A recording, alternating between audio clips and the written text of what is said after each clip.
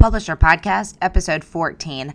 This is such a great interview with E. Danielle Butler. It was recorded 2 years ago for the Women in Publishing Summit, and back then we were talking about diversity in publishing and still talking about, I should say, and representation and support and why it's important for diversity in the publishing industry.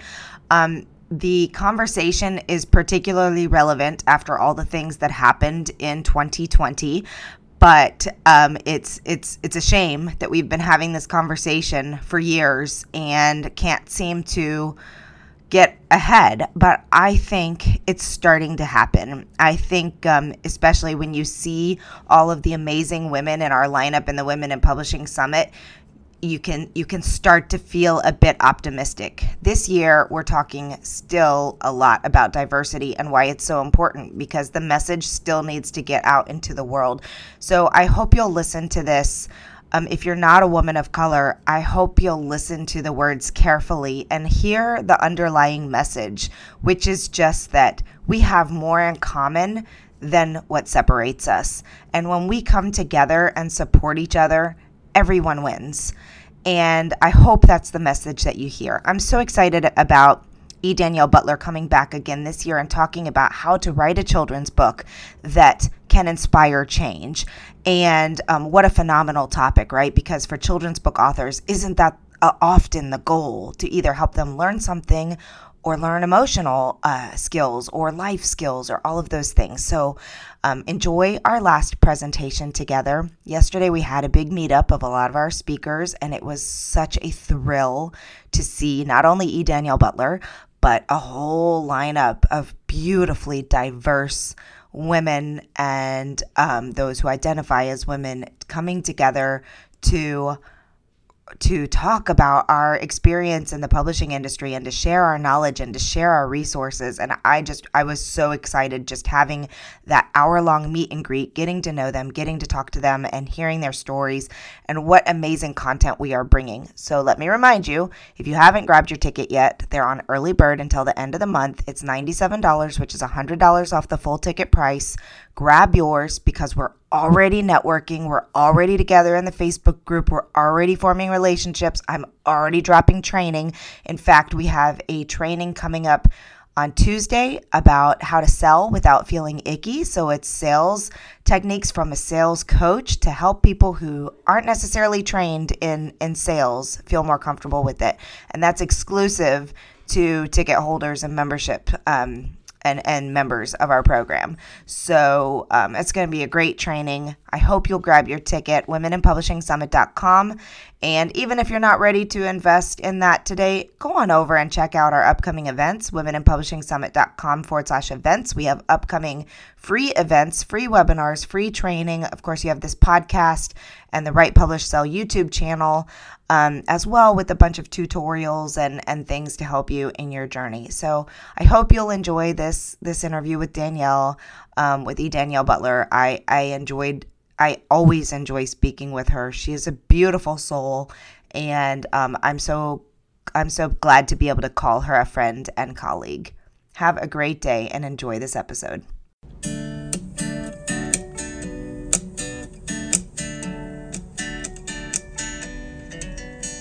Welcome to the Publish Her Podcast, a place where you can come to get inspiration, motivation, help, encouragement, and support in your journey to write, publish, and sell your book.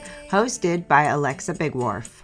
'Cause I've been where you've been, and I felt what you're feeling, and I don't want to get in your way. Hello, everyone. Welcome back to the Women in Publishing Summit. Today, we're going to dig into a really interesting topic, and one that I personally love to talk about, which is really this idea of bringing forth marginalized voices as an overarching umbrella.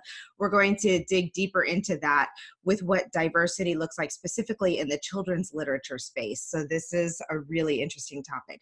We have, by the way, I'm Alexa Bigwharf, host of the Women in Publishing Summit, and your friend and partner in learning all things about how to get your books published, sold, marketed, all those wonderful things. So today we have, you know what?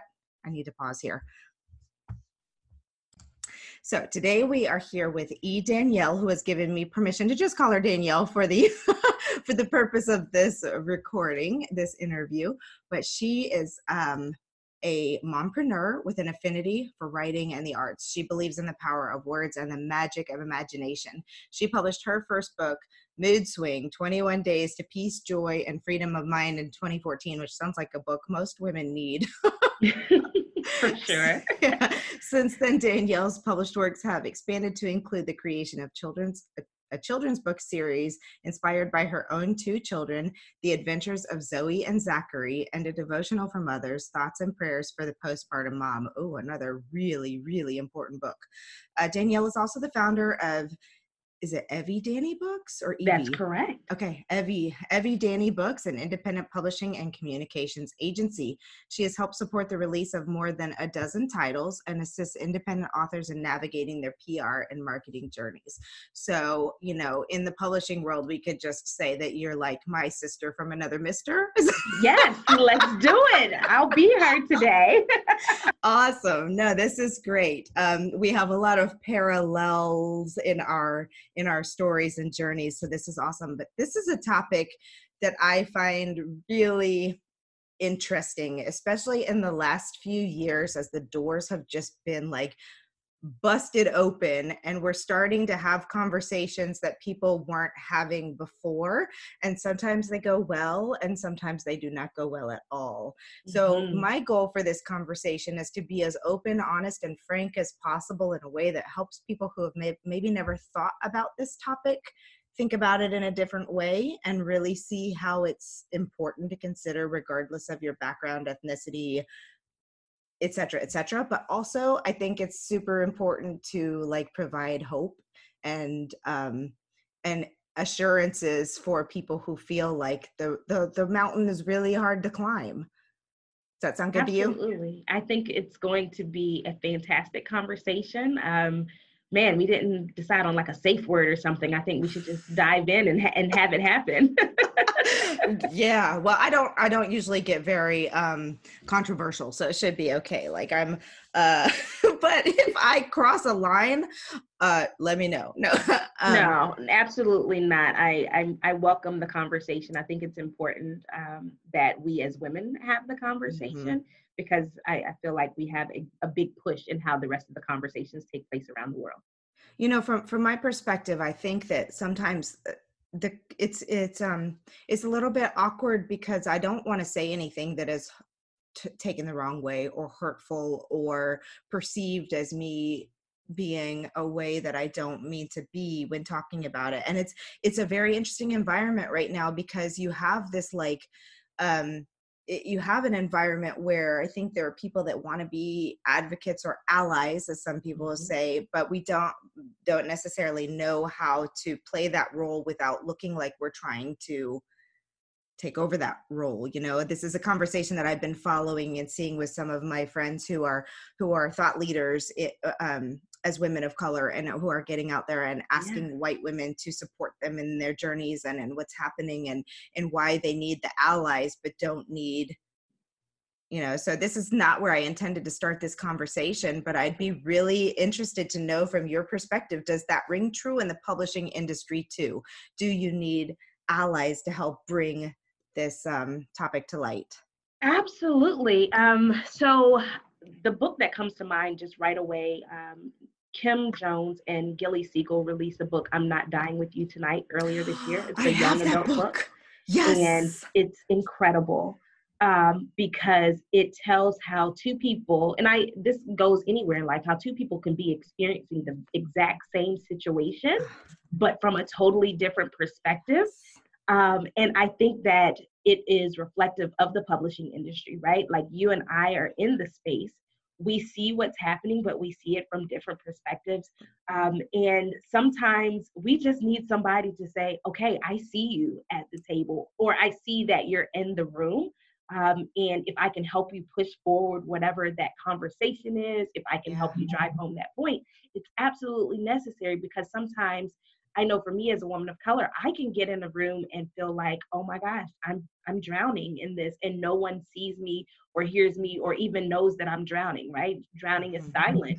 And I think it's absolutely important that we have allies in the space that can say, okay, you know what?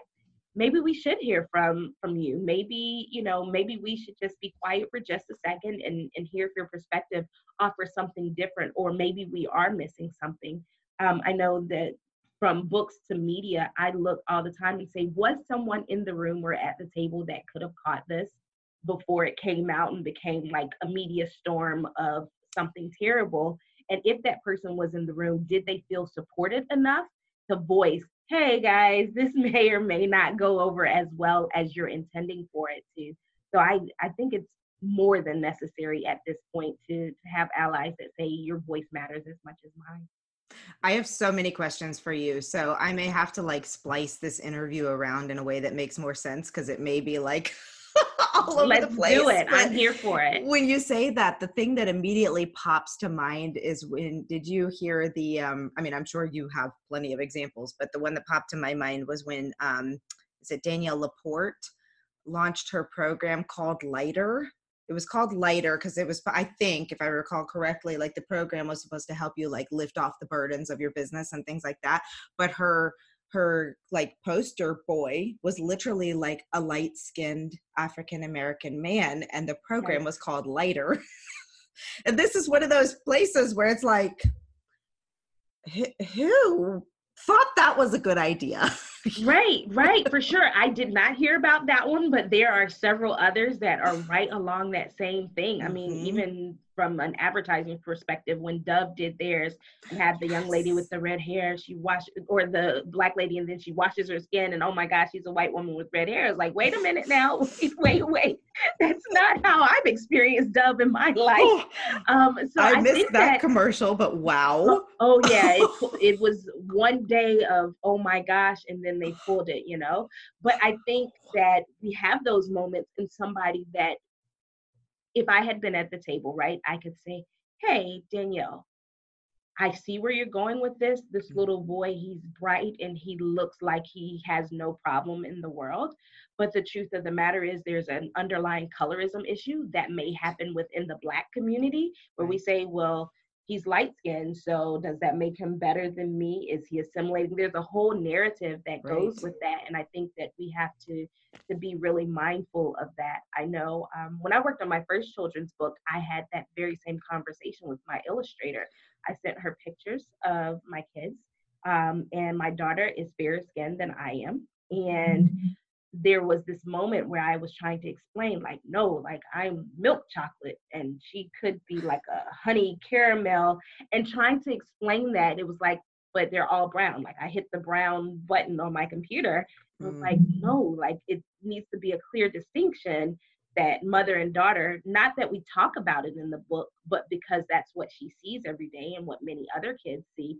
It's absolutely necessary that those fine lines happen. If you just hit the brown button on your little computer, the printer may not pick it up. If it's a low quality printer or if it's a high quality printer, they need to be able to see those differences. Yeah, that's a really interesting point. And we're kind of weaving the conversation around two major topics here. And that is, one, the idea of having sensitivity readers, if you will, who are looking things and saying, okay, no, I'm going to speak to me as me, the sensitivity reader. Let's say I'm sensitivity reading for you and be like, just because I'm a white woman does not mean I would say that phrase or do that thing. And you've got me saying that 150 times in this book. So, and it goes both ways, right? For sure. And I think that it's not even just the phrases, but the look, right? Like if it's a picture book, like the look. I remember my daughter looked at the book and she goes, Mom, you look really angry in all of these pictures. And I was like, me? Angry? How dare they, But again, in the book, that was the perception, was that it was my second book, Zoe Gets a Brother. The mom never smiles in the book. It's like in every picture. So then it's like, well, do I have to combat the angry Black woman stereotype? Am I upset that I'm having another baby? Wait, there's so many things that can be unpacked in this, when all I needed was just a smile and somebody to say, hey, did you notice that all of these pictures, Mom never smiles throughout the entire book? So I totally agree with the necessity for sensitivity readers. And I don't want to call them like downers, but they're necessary. Somebody to poke holes in the Yeah. story from every angle and Yeah. see what falls apart or comes out. Yeah.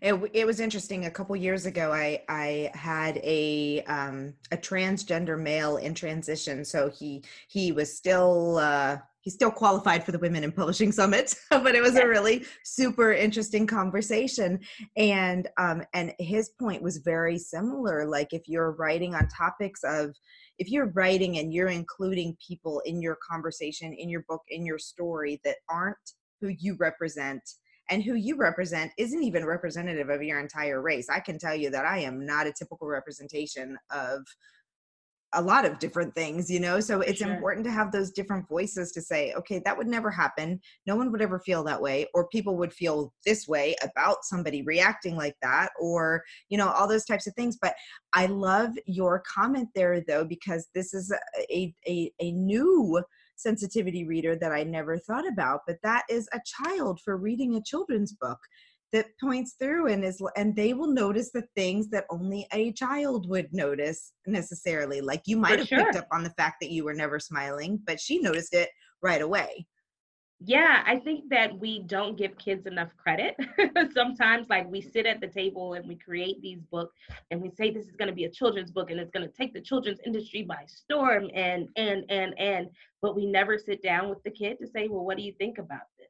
Mm-hmm. And then you're at a school and you're reading this book and you think that you're doing a great job, and at the end a kid goes, well, that was long.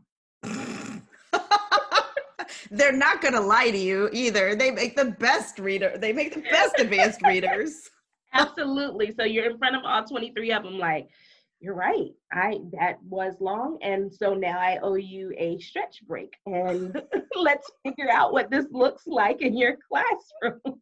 Not that I know anything about that. It's so funny that you should say that, because I actually just beta tested one of our new children's books on my daughter, and she got about halfway through the book and she brought it back to me and she's like, it's a good book. The illustrations are good, but it's kind of long. So it's funny, like she had that same experience, but oh my gosh, so many different. Listen to her. Yes, exactly. She's the expert on this one, and it'll prevent. It's awkward when 28 kids are like on the floor and their teacher just wanted 20 minutes of someone reading something exciting. Yeah, and they're not getting it. They're just not getting it. That is funny. Well, you know what? Let's round back to the topic that we were going to start. I got so excited and went off on these other things that I wanted to discuss. That let's talk about why it is so important to have diversity in books. And you mentioned before we started recording about 2016, when a big movement really started to come out about diversity in books. So tell us all about that and why it's important. Sure. So 2016, I believe it was Lee and Low Publishers that released a study that they had done independently about the number of books that were published, children's books that were published each year. And at that point, something like 6% of or less were about children of color or featured children of color as main characters. And then from that number, it was something like 2% were actually written by people of color. So the books were being written, the stories were being told, but not necessarily from our perspective and our understanding. And for me, it was like, wait, what do you mean? Like out of thousands of children's books that only maybe 50 or, some asinine number is either about people that look like me. When I came out of the classroom, every kid in my class practically looked like me. So the idea that I would go to the library or take them to the library and say, hey, let's pick out books because we're going to increase our reading levels. And they're like, well, I don't want to read any of this, or I don't see myself in that. That for me was kind of like a light bulb moment. It was like, okay, well, I'm telling you that I need your test scores to be better. I'm telling you that I need your reading scores to be better. But then I'm showing you that it doesn't matter because you're not in the book. And so that for me was a huge push to say, okay, all right, let's dig a little bit deeper. So 2016 happens, the We Need Diverse Books hashtag comes out, and everybody is all over it. And all of the books came out that year. They were geared towards little Black girls and their hair. and it was phenomenal. Every book you looked at was I love my hair, color thy fro, a big hair, don't care, right? And I was excited. I went and bought every single one of those books because I had a little girl with huge hair, and I was like, oh, this is her, this is her, this is her. And she says to me, Mom, you know I don't like my hair like that. Whoops. Whoops, right? Now I've got all 10 of the books that came out this year about your big hair. And every day I'm like, let's add the juices, the berries, and the water that it takes to make this ginormous fro. And you're like, no, I really want it to be just this smooth, really nice, tight bun on the top of my hair because I can play, I can hang out, I can crawl all over the floor, I can be a kid without worrying about my hair if it's up and out of my face. And I said, all right, cool. Well, that book's not out yet. So let's write it. Okay. Zoe's bun. Here we go. She has big, beautiful curly hair with a carefree personality all its own, just like her. But on some days, she did not feel like feeling it blow in the wind. And that was it. I knew. I was like, all right, I bought all 10 books, but what about the other mom that's like me that their daughter's like, yeah, I mean, I got that hair, but I don't like it like that. Or I have that hair, but it doesn't quite do that. And it became a conversation, right? Like about the hair care products that we're using, about whether or not if I use this same product on my hair texture, whether it's going to do the same thing as yours. And it was something that we were all starting to talk about, right? The books gave permission to moms and daughters to have the conversations, but then it also gave permission for people in other industries, in the beauty industry, to have the conversations and say, okay, well, maybe this is something that we should look into and explore. And I think that the books kind of kicked it off. The books brought it to the forefront because books allow us to have windows where we can see into other people's lives and other people's moments, and also gives us mirrors where we can see ourselves. And I think that diversity in publishing really does support that idea, and we can have conversations about books easier than we can just about the hard topic or the elephant in the room. Yeah, and I think books allow us, and movies too, any place, or TV shows, any place where you're able to kind of get a snapshot into what somebody else's life is like. And obviously books are a huge deal for me, but as you were talking about this, I was thinking about like all the types of books that I grew up reading and how they impacted me. And they all had people who looked like me and reflected my value system. So it was never even a thought in my mind about whether or not I enjoyed or could relate to that character, because I absolutely could relate to that character. Because I mean, my favorite book in the whole world is Outlander, about a woman in Scotland, but she's still, she's an English woman who goes time travels in Scotland. She's still a white woman. Like I could understand her, and all those kinds of things. So I think it really, the first time that it really, with the experience that you're talking about, like really hit home for me was, you're going to laugh at this, but it was when Black Panther came out, because we went to the movie that day. It's my rule. I don't care what the movie is. I do not go on opening day to a movie because I do not want to be crammed in a theater and all right. That. Like I will go a week or two later. But so we went to go see a different movie on the day that Black Panther released. And I kid you not, I was almost in tears watching what was happening in that movie theater. Like I'm getting teared up. I'm a very emotional person, excuse me. But seeing all these, not just the children, the like elderly African-American women in their like garb at the like, and seeing this like, yeah, it was so moving to me. I was just like, okay, I get it now. I had never really been able to understand this whole representation matters movement, the whole like, being able to see yourself in a character, until I saw all these people and the excitement and the emotion and I was like, wow.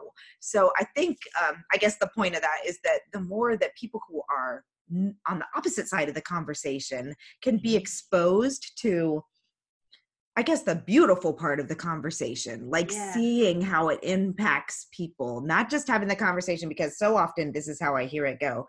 We want more diversity in books. I don't know why you need something just about you. I don't have something just about me, but we do. Every day we do have something just about us, and it turns really ugly really fast.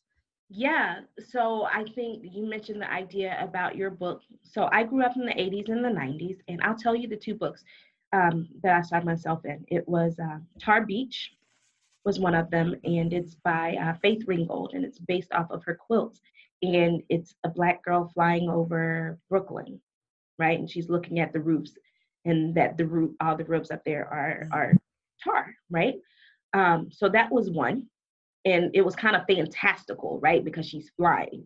Right. But as far as an everyday depiction, it didn't exist. And then American Girls, Addie, that book came out, and I checked it out. Like I renewed it as many times as I could renew it, because it was a brown girl living everyday life. Here was the caveat: she was a descendant of slaves, right? It was set in Civil War times and just after.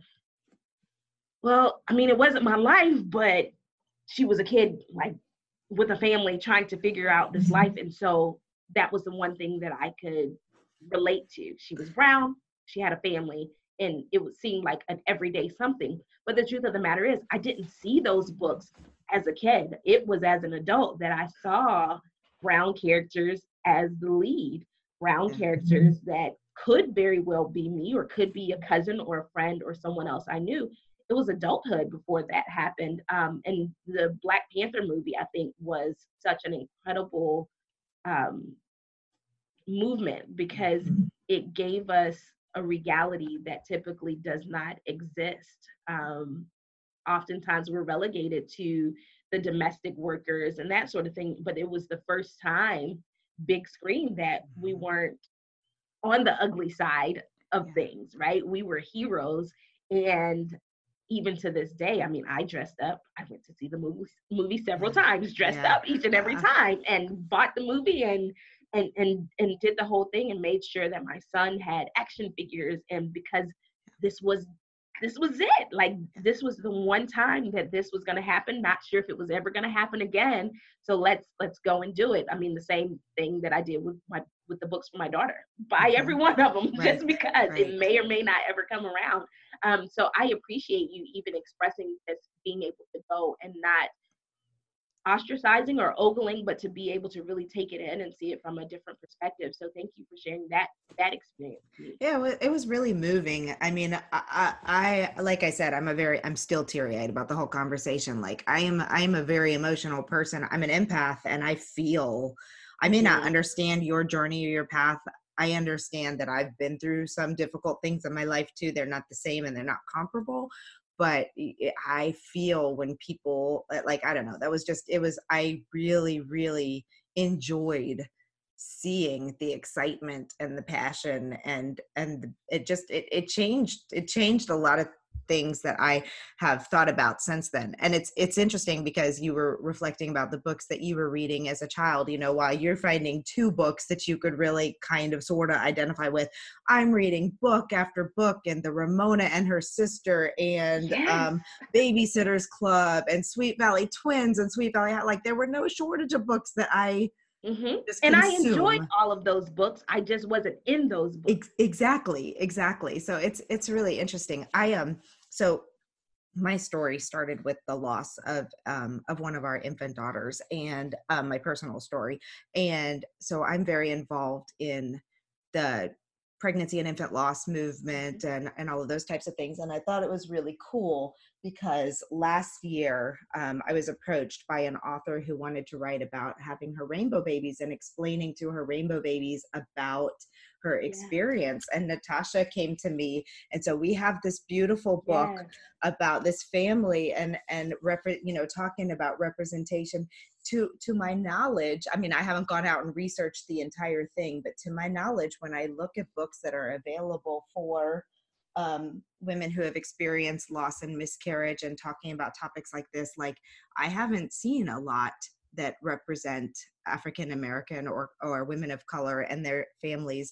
And it's super interesting, because white women aren't the only people that have miscarriages. And, especially in a topic like that, where it's so like emotional and you need to feel like people understand you and have your back. Like it's been really wonderful to work with Natasha to go through this experience and to see how it's being received in the world as well.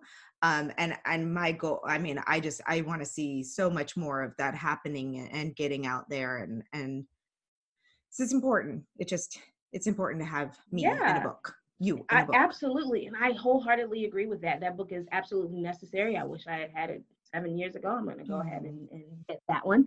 But I think that what happens a lot of times is, from a cultural perspective, and not speaking for all Black people or all brown people, but generationally, there have just been a lot of things that we have not allowed ourselves to talk about publicly. Yeah. There were a lot of things that we said, that happens at home. I can remember my husband and I had a miscarriage when we first got pregnant. And I went to the hospital and I'm going through all of the things. And my mother-in-law was just very kind of silent throughout the whole thing.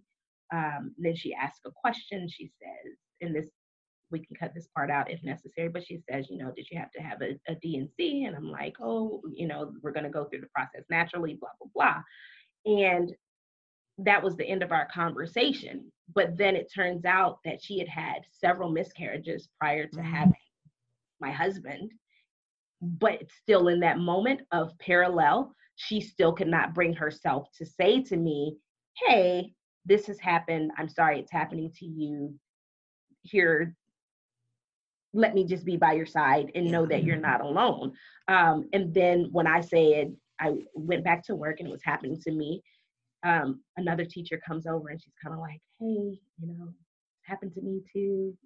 It'll pass. And I'm like, well, nobody's talking about this. Nobody was going to tell me that this was a massive possibility. Like, we're right. And that movement itself has become a really big one, as you said. The Pregnancy and Infant Loss Prevention Month. Yep. More Black women have started saying, hey, me too. Like, it's happening. It has happened. It's happened for generations. And I've met so many women just by being brave enough to say, it happened to me, or, hey, this is my rainbow baby. And then other moms feel empowered enough to say, oh, gosh, thank you. Yeah. Me too, or, oh gosh, thank you. Glad I'm not alone. And it has been a wonderful experience. And again, I think it just ties to how books make it okay to say I'm hurting, or make it okay to say that I'm healing or that I've experienced something. So I can't wait to get that book. Yeah, it's a great book. We love it. Yes. Well, I mean, it's interesting because across the board, I think with pregnancy and infant loss, like it's a hush hush type thing. Like we're trying really hard to, but yeah, I think definitely that you have the cultural underlyings of it's already a topic nobody wants to talk about, and then we ultra don't talk about it. Yes, for sure. Like, oh no, mom is the word, and we are going to. You will get through this just like all the generations before you. And it's like, well, come on, do we have to hurt as much? Right. Unnecessarily, or is there a way for us to talk through our healing or walk through, work our way through it, writing it out, that sort of thing, versus just bottling it up and hoping that one day this feeling of loss will pass, maybe. To your point, though, I agree with you wholeheartedly. Like, this is the magic of books, is that you can take any topic and put it in any genre to help heal, to help teach a story, to help anything. I mean, we've got a children's book here that is now teaching children and older people, that it's okay to talk about these types of things. It's okay to experience sadness around this topic. But I mean, you can broach these in topics in fiction books. You can do a nonfiction book for healing. And, there's so many, it's the beauty of being able to share your story, no matter which capacity you choose to, or genre you choose to share it through, and make a difference. I wanted to make a comment about the hair issue in particular. Are you familiar with the Free the Hair movement? #FreeTheHair? I am not, but I'm going to follow it. Follow it. I will connect you with Wendy Green. She is the lawyer behind the entire movement. She's actually a good friend of mine from high school, middle school and high school. And I saw her starting to put, and speaking of like being educated through what other people around you are doing, like this is me just being totally transparent about me and who I am. When I first started her seeing posting the hashtag free the hair, I thought she was joking. And I told her this, like, I thought it was a joke, like her just talking about how, you know, we want to, and because I didn't know, I didn't have this vast experience to what you were saying about products. And she goes into so much detail about like the damage when American women of color are doing to their scalp and to their hair and to all this kind of stuff with trying to look like the society thinks their hair should look. So anyway, I encourage you to look up the Free the Hair movement. She is moving around the country, like putting laws in place about things that a lot of people aren't even thinking about, why it matters. For sure. Yeah. So here's one. Your hair, it's beautifully colored, right? There have been a couple of stories where kids have been punished or disciplined at school, children of color, because they have color in their hair and it's considered distracting and this, that, and the third, but it's only distracting because it looks different on different textures, but it could be the exact same color. You know, like pink on your hair might be, I can use the exact same bottle, but that pink is going to be different. And I think that what she's doing is absolutely necessary. I mean, the fact that we have to have laws that make it impossible to discriminate based on hair is so wild to me, but it's also one of the things that makes us feel as though it's necessary to go through some of the damage and some of the changes, because it's like, is it easier to conform than it is to just fight the fight, you know? So I'm definitely going to check that out because I know how important it is. So thank you. Thank you. Absolutely. You're full of like resources today. Yeah, no joke. We're just back and forth. But she's actually publishing a book in the spring, I believe, about this whole topic and everything going on with it. So I'm super excited to be a rabid fan of hers and what she's doing, because again, like, you know, what we're talking about here is representation, but also allowing conversations to happen in a way that they weren't happening before. And especially with children's books, like how are white children, for example, supposed to grow up having any kind of insight into what other people's lives are like if they've never read any books that aren't anything different than what they're doing? So by bringing, you know, it's not just a thing that will help marginalized voices. It's something that's going to help everybody, because if now my children go to the library, the beautiful thing about children is that, you know, I hate the expression, I don't see color, because I don't think that adults are truthful when they say that, but with children, I do. I do believe that. I think that they notice that their skin is different, but it doesn't matter. Like it's just kind of like, oh, your shirt's black, my shirt's purple. Oh, your skin's brown, mine's peach, you know, and it's just like something that they silver and gold. I had kids tell me silver and gold. right. So they just go on with it. Like it's not a big deal. So if we can introduce these books very, very early that kind of teach them about what life is like on the other things, so that they don't wind up 42 years old realizing that hair is a real struggle for an entire group of people. It's like, I wish that I had some of these things introduced to me much, much younger in my life, so that I wouldn't feel like such an idiot now going, oh, free the hair, that's funny. And Wendy's like, it's not really. Let me tell you about it. Right. Absolutely. And I think that, so even in the work that she's doing and others, when they're writing these books, when we're having the conversations at the table, when we sit down with an editor, when we sit down with publishers, with the authors, making sure that there is someone that can say, hey, it's not funny because of this, and who feels empowered enough to say it, versus sitting there and watching the book be hacked to pieces and turned into something that it was never intended to be. I think is absolutely something that we have to be advocates for, and to look around the room and say, okay, I don't have the experience with this, or I don't know this. How can we introduce it? So then saying, all right, introducing it from a cultural perspective, but then also looking at it from age, because a kid that's 4 may or may not even pick up on peach skin and brown skin versus a kid that's 7.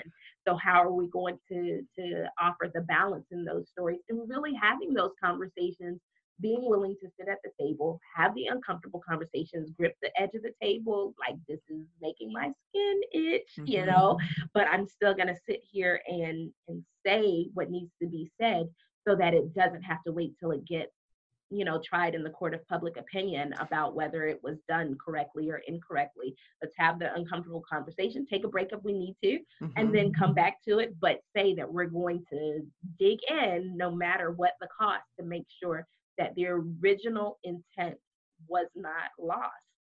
Yeah, I agree with that so much. And it is uncomfortable sometimes, especially if you're the writer and you feel like you really did a good job trying to represent that person. And then to have someone say, mm-mm. I mean, that can get really uncomfortable. And we as writers are like the most sensitive people on the face of the planet, I'm convinced. Yes. But, it is, I mean, this is what I actually tell authors that I'm writing with too, in the editing process. I'm like, that when they get so bent out of shape about edits and suggested changes that were put in there, I was like, you need to stop looking at it as a personal attack.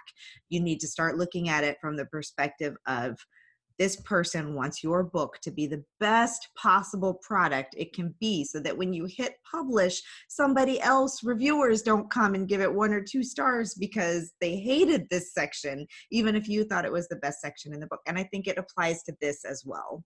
Yeah, not being afraid to make the hard cut. Sometimes what makes sense to me may not make sense to you. And no matter what, if I can't explain it or articulate it in a way that makes sense to you, then that alienates you, which does exactly what I was hoping not to do in the first place. So yes, for sure. Exactly. I think that's great advice. I'm going to add that to my author toolkit. So, before we wrap this up, then let's come back to the original topic at hand. What does it mean for authors who want to be in this movement of more diversity in books? What tools are out there? What resources are out there? If you're listening to this and you are just dying to write a book that represents you, what are the next steps in your opinion? I think the very first one is to be okay with sitting in your truth and your experience. So many times we get caught up in wanting it to be a bestseller or this or that, and we falter at sitting in our truths and sharing our truths. As an author, I can speak from a Black perspective. I can speak from a Black woman perspective. I can speak from a parental perspective, but I have to be okay with knowing that every Black person, every Black woman, every parent isn't going to agree with my perspective. I have to be okay with that. So that would probably be my first one. If you want to tackle diversity, like, you've got to be willing to have the tough skin and own your truth enough to ride the wave of reviews and comments and perspectives and opinions and still sit in your chair. So that will be my first one.